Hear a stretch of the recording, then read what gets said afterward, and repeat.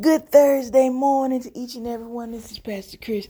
You're listening to another episode of Encouraging Your Spirit, the podcast. This morning I was riding into work and I was recalling that one is Mother's Day weekend. I really need to make sure I send my card out to my mom and my aunt. And I also thought about how this day that's coming this weekend brings so many experiences that are a wide range of emotions. For example, for some people at some churches, they often ask for all the mothers to stand up. And sometimes people feel a little weird because what do you do when you're not a mother? What do you do when you have no desire for motherhood? What do you do when you're born as a gender marker of female, but you don't identify with female at all? And they, say Happy Mother's Day to you at your job. Or the people that their mother is no longer here. Or for the people that have the mothers that have frayed relationships with their children, and for the children who have frayed and strained and non-existent and dysfunctional and toxic relationships with their mother. And then there are those that mother is always a joyous and great thing. So when you look at all the Hallmark movies and the songs that talk about I remember mama in a happy way, you totally identify with those experiences because that matches the experiences that you had. And then the pain for those that you didn't really get that. So I thought about all of that, today. And some of the things that I thought about were who were the women in my life that were instrumental in making me the man that I am. And that would be my mom, my grandmother, and Mama Ernestine.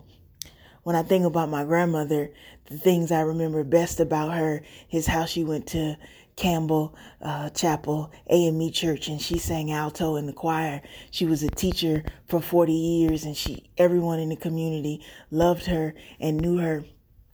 She drove this green Caprice that she was seen in, shopping and throughout town. And I also remember it because my grandmother stood about 5'1". So she had a pillow on the seat to sit in it because she was short. But she was very fiery. She was very passionate. She was very loving. She was also stern. She was a stickler for rules. I remember growing up, she would cook, dinner for us during the holidays. And she had a rule that she ate at 2:30. And if we weren't there, she'd eat without us. And then she'd laugh at us when we got there late, but she'd sit there and talk with us. Or I remember getting in arguments with my cousins because we wanted to sit in these ironclad chairs that she had on her porch that were padded with these red pads, and we used to argue and push each other over so we could sit in these chairs because in our mind that meant we were authoritative, that we had power. But the lesson that the switch taught us was that we were never to fight and we would try to get along and work out our disagreements.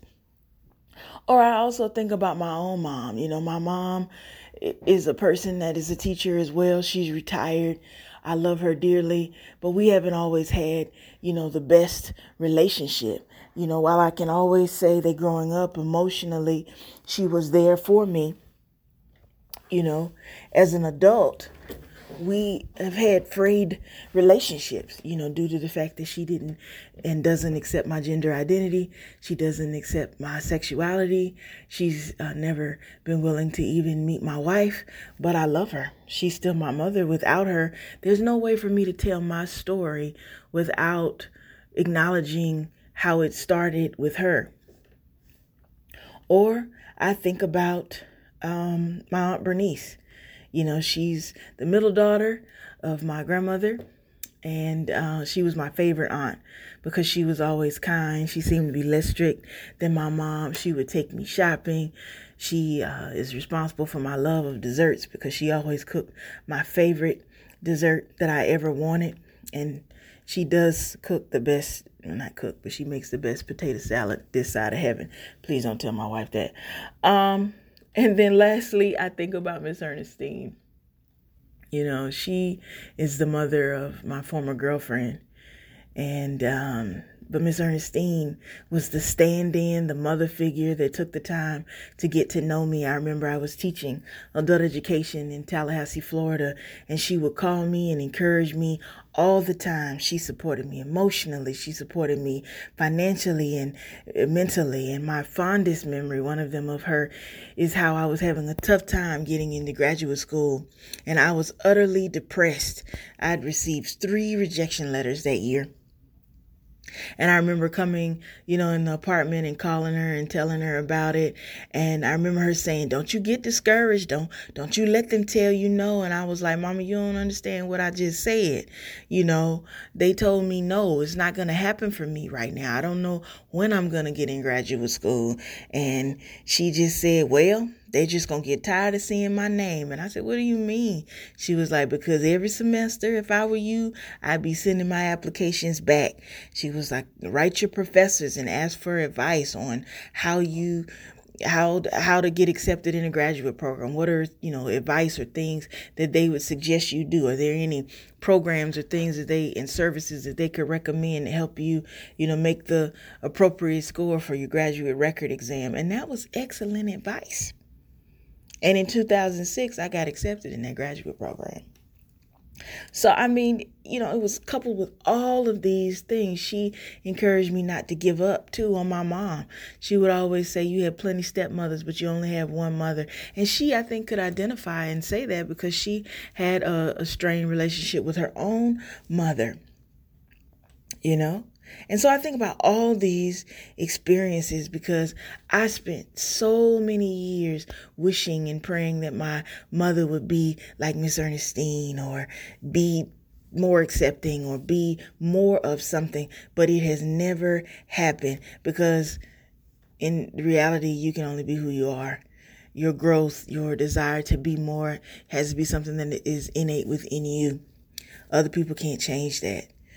And I know that this day is difficult for so many people because I know there are a lot of people that have frayed in difficult relationships and with their mothers for so many varied reasons. It would be easy to say it's because of sexuality or gender identity, but it's so much more than that. They're mothers that were not present, that don't know how to be present, and that they try, but they don't try. And it's so many different emotions that it brings out of people, And so for me, I just say, the best thing that I can think of that's happened, and best is the best word that I can come up with, I can't really describe it in any other way, is that I remember the year I was so upset about my mother and who she was not who she was not.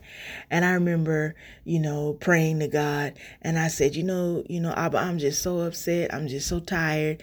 I want my mother to be this. I want my mother to be that. I want me to be her to be this and that, and she'll be none of it. And it's so hurtful and it's so painful, and I don't know what to do. So I want you to be my parent, so I can quit being so sad at all the things that she is not. And I remember that prayer just as fervently and just as sincerely as I'm, making the recording of this podcast.